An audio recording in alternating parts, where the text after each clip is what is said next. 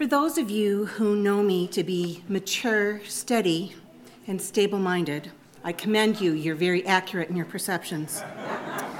However, you may be surprised to know that when I was a teenager, I had a boyfriend with a motorcycle. Now, don't worry, he was an upstanding member of our youth group and a good Christian boy. I'll call him Scooby. When Scooby got his bike, he brought it over to show me, and I got permission to go out for a ride with him. I was anxious. I'd been raised to have a healthy respect and even a fear of motorcycles. We put on our helmets and went out for a ride. As we rode, I found myself a bit tense and worried, but I did enjoy hugging my boyfriend from the back of the motorcycle. As we rounded the turns in the road, instinctively, I just held myself up straight. I thought it would help steady the bike. Instead of leaning into the curve, I resolutely held myself upright.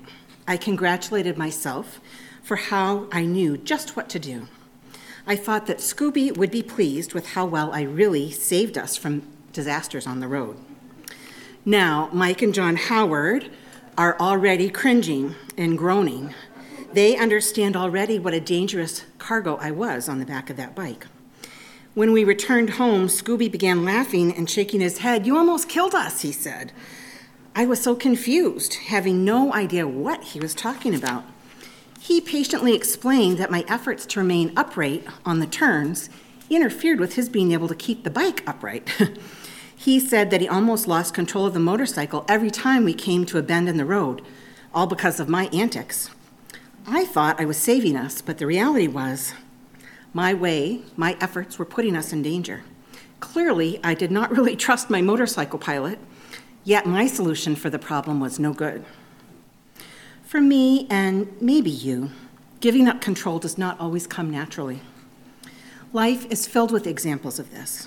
Chinese finger traps, floating in the water, cooking rice without taking the lid off. Don't you just want to check? Looking at those CG hidden images or those double image pictures, letting go is the solution to all of these puzzles. Tonight's gospel passage in Matthew invites us to come to Jesus and relinquish our precious control as we take on his yoke. I'm reminded of that old Christian slogan from the 1970s, "Let go and let God." The slogan is a little bit tacky and worn, but the idea is sound, right? The idea of yielding control, yet, for me, is by turns kind of horrifying on one hand and appealing on the other. To truly rest, to truly trust, to truly be taken care of and have my needs met, that sounds pretty great. But if I'm not keeping us upright on the turns, who else will? Can I really let go of that job? I love to hear tonight's passage in the King James Old English as I first learned it. "Come unto me, all ye that labor and are heavy laden, and I will give you rest. Take my yoke upon you and learn of me, for I am meek and lowly in heart, and ye shall find rest for your souls. For my yoke is easy and my burden is light." Still sounds too good to be true. Yet I'm so drawn by these words. Even as a believer for most of my life, sometimes I find it difficult to truly rest and set aside my own management shenanigans. Perhaps in our time together tonight, we can all take some steps toward the invitation in this passage to join Jesus and find rest for our souls. Now, although I was raised in Maine and received a certain amount of exposure to country and farming life as a result, I have little experience with yokes. Now, I know that if Kevin were here, if he were preaching tonight up from this podium, no doubt he'd have a big flip chart and he'd draw a yoke for us. But since my drawing skills are subpar, I'm not a good diagrammer, I'll just make do with my words. In Jesus' time, in a pre-industrial society, yokes were a common tool. Now, there's two kinds of yokes. One is a simple wooden kind of harness used to hitch up oxen to pull a wagon. There's a piece of wood on the top with some leather straps or maybe some wooden fasteners underneath, and the oxen put their heads and necks through it, and then it's attached to a wagon so they can pull a load. Another kind of yoke is one used to carry buckets of water, other packages across your shoulders. In that case, it's a long piece of wood you set behind your neck on your shoulders, and then you have a load on either side that balances out. This way, you can carry much heavier loads than you could otherwise. I always pictured the second kind of yoke in my imagination when I read this passage. However, with either image of a yoke, hard work is implied. Carrying or pulling heavy loads, it implies doing work for someone else and a lot of it. What a paradox. How does taking on a yoke for someone else give us rest? And what does it mean if I allow myself to hitch up to Jesus' wagon? And by the way, I'll just mention, just one tiny rabbit trail, it's no coincidence that in the next chapter, Matthew 12, which follows tonight's passage in the gospel, Jesus points to the Pharisees' heavy, rule-laden view of the Sabbath directly after this sweet invitation to bear an easy yoke and a light burden.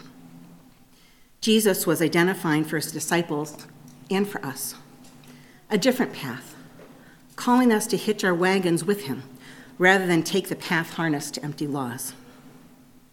Of course, as usual, Jesus is talking to us about the kingdom of God, which runs according to God's economy, where truths are concealed from the wise and the intelligent, yet revealed to the simple and the infants, where we are promised peace, where we are promised a secure foundation in God, no matter what storms may come, where abundant life flows from God, where we find acceptance, where we find forgiveness, where we find true joy, where we find rest. It is important to note that Jesus' invitation does not stipulate that we have it all perfectly together before we come to him. In fact, if we are weary and heavy laden, of course we are in need of relief and rest. I'm reminded of a story told by Watchman Nee, the famous Chinese evangelist. He said that in a conversation with a young man, the man said he did want to follow Jesus, but that he was far too young to do so at the moment. The man continued, saying the thief on the cross beside Jesus was saved, but that man had already had the opportunity to have his fling before he repented. So this young man said he would like to have maybe 40 more years or so to have a good time, and then after that he would plan to repent. Sadly, I can relate to him a little bit. Sometimes I like to hold on to my plans. Watchman told him, well, that's fine, that's okay, and he invited him to pray. Watchman told him to tell God what he had just said. Watchman explains that the man replied, oh, I couldn't say that to him. Watchman replied, why not? Whatever's in your heart, just tell him. You tell it to him. He will help you. Finally, the young man prayed and told the Lord he did not want to repent. That he did want to repent and be saved, and that he knew that he needed a Savior, and he just cried to Jesus for help. But he said he wasn't ready. The Lord worked repentance in him, and he got up a saved man from that prayer. Watchman said that he repeated this story just to emphasize that what we cannot do, the Savior is at hand to do for us. It is for this reason we can tell people they need not wait for anything. Whatever their state, whatever their problem, let them bring it and tell it to the friend of sinners. Of course, to tell it to Jesus, to take on this yoke is a step of faith. It means letting go of other yokes and burdens that we've been choosing to bear. Where do the burdens we so readily shoulder come from? What is their source? To quote an old comic strip, we have met the enemy and he is us. It is not wrong to try to meet our needs for security, connection, health, survival, to work toward a stable mood and find joy in life. However, we humans seem to have a well-established tendency to do it our way rather than God's way. I think it dates back a ways, perhaps to Adam and Eve in the garden. Our pride, our need for control, our anxiety, our fear leads us to load up our own yokes. No thanks, Jesus, I got it. I've got a better way. What do we yoke ourselves to? Gerald May, psychiatrist and author of the book Addiction and Grace, put it this way. Grace, Jesus, seeks us, but will not control us. St. Augustine once said that God is always trying to give good things to us, but our hands are too full to receive them. If our hands are full, they are full of the things to which we are addicted. And not only our hands, but also our hearts, our minds, and attention are all clogged with addiction. Our addictions fill up the spaces within us, spaces where grace might otherwise flow. We cling to things, people, beliefs, and behaviors, not because we love them, but because we are terrified of losing them. They serve our purposes. These things can become our security. May call it addiction, but another word for it is simply idols, right? We elevate things other than Jesus' yoke and his kingdom, and we gladly embrace cheap counterfeits. They're familiar, seem secure.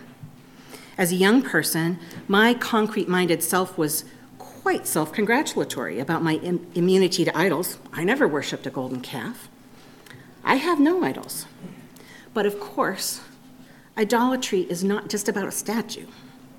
One blogger described idols as anything that we give ourselves to, anything that comes between us and that restful yoke that Jesus offers. As good, independent Americans saturated in the DIY culture, taught to pick ourselves up by our own bootstraps, we are trained to have faith in ourselves. We like to think that we have the answer for the easiest and best route. We seek unhealthy, ungodly, and often ultimately unsatisfying people, places, and practices to salve our wounds and fill up the empty places within us. We assume that they will give us the rest of what we need. Even as believers, we sneak back into the old ways. It's like, a yoke? No, thank you. I'll just take the apple. I've got it under control, Lord. Rest? Oh, no, I think I'll work a little more and my boss will tell me I'm awesome. A tithe? Well, no, that's okay. I think it's really wisest to save my money and certainly make a lot more of it. Consider the lilies of the field and how they neither toil nor spin, yet are beautifully clothed. God, I know you're a good provider. I think you'll come through for me, but I'd rather obsess and worry about it until that time when you do. There's so much to worry about: money, COVID, family, politics. Forgive 70 times 7? I really don't think that bozo deserves either your forgiveness or mine. I think I'll just hold on to this resentment and anger a little bit longer. Cast your worries on me, for I careth for you. No, thank you, I'm good. I'll just take the edge off with this drink, this food, this screen, this political cause, this thrilling, obscene video, this exciting gamble, this taboo relationship. And even apparently godly practices can become a replacement for the yoke of Jesus. I think the reason I am so drawn to this invitation to bear Jesus' yoke lies in my upbringing. I am thankful for much of the Christian training I received in my church as a child. I was a member of a church where evangelism was the number one priority, and this is a valid and important cause. If you truly find something that improves your life, you will share with those you care for. That is why we call the gospel of Christ the good news, right? But later in life, looking back on it, at least in that context, I see that at times I felt that I was part of a club, some kind of pyramid scheme, where your entire purpose is to get others to join the club, and then their purpose when they come in is to get others to join the club. I received a message of performance in order to stay in the club. Reminds me a bit of that passage that's to follow tonight, Matthew 12, the Pharisees and their yoke of rules. Lewis described it this way in The Great Divorce. If you are interested in the country only for the sake of painting it, you'll never learn to see the country. We don't want to join the club and forget the true reason for the club. Increasing the size of my church is an empty exercise without a close walk with Jesus, without learning from the one who is gentle and humble, without receiving rest for our souls. According to our gospel reading tonight, it's not about performance, but about surrender and rest. Whatever we call them, addictions, idols, self-imposed yokes, they are part of our lives. As part of our spiritual formation, as part of our path to sanctification, we are constantly drawn away from the yoke of Jesus to the counterfeit yokes of short-term delight. John Bunyan's spiritual allegory, Pilgrim's Progress, identified this pull to the old yokes. He wrote, "Prudence asked, Do you not still carry some of the baggage from the place you escaped? Yes, but against my will. Now, all those things cause me to grieve. Those things that are the worst still creep back into my mind and behavior. Whether we are anxious with worry, drinking too much, obsessing about politics, distracted by sexual thoughts, depressed with dread, or feeling betrayed by broken promises from loved ones or those in power, Jesus invites us once again to his road with his yoke. What about you? What are the idols you cling to? Are you carrying heavy burdens of performance, perfectionism, of doing and doing and doing? Are you yoked to a pharisaical strategy to earn grace? Are you clinging to people who take you away from Jesus? What empty substitutes do you turn to that disappoint you over and over? If you are someone who has never put your faith in Jesus, this invitation is for you. If you are someone who used to walk closely with him, but you've gone your own way, this invitation is for you. If you are someone who is a believer, but so weary from trying to do it your way and not fully leaning into the Lord, this invitation is for you. One of my favorite poets was an Anglican priest who lived in the 1600s, George Herbert. His poems are largely religious in nature, and all these many centuries later, they get to the heart of my modern Christian life.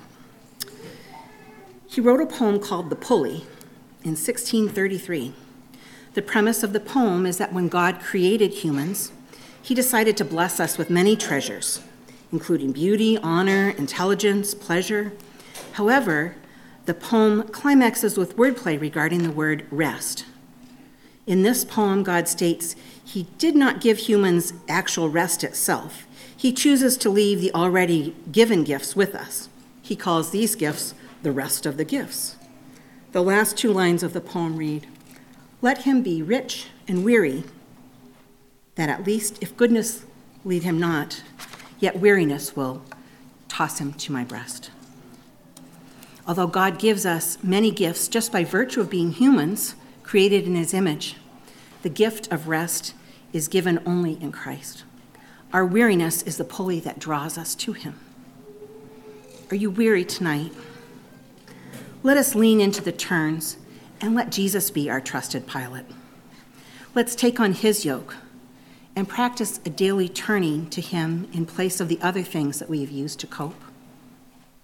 Let us confess our counterfeit yokes to the Lord and leave them at his feet. Let us depart from the old familiar practices of idolatry and addiction that leave us restless with regrets and emptiness. Come to Jesus, all you who are weary and carrying heavy burdens, and he will give you rest. Come, take his yoke upon you and learn from him, for he is gentle and humble in heart, and you will find rest for your souls. For his yoke is easy and his burden is light. Amen.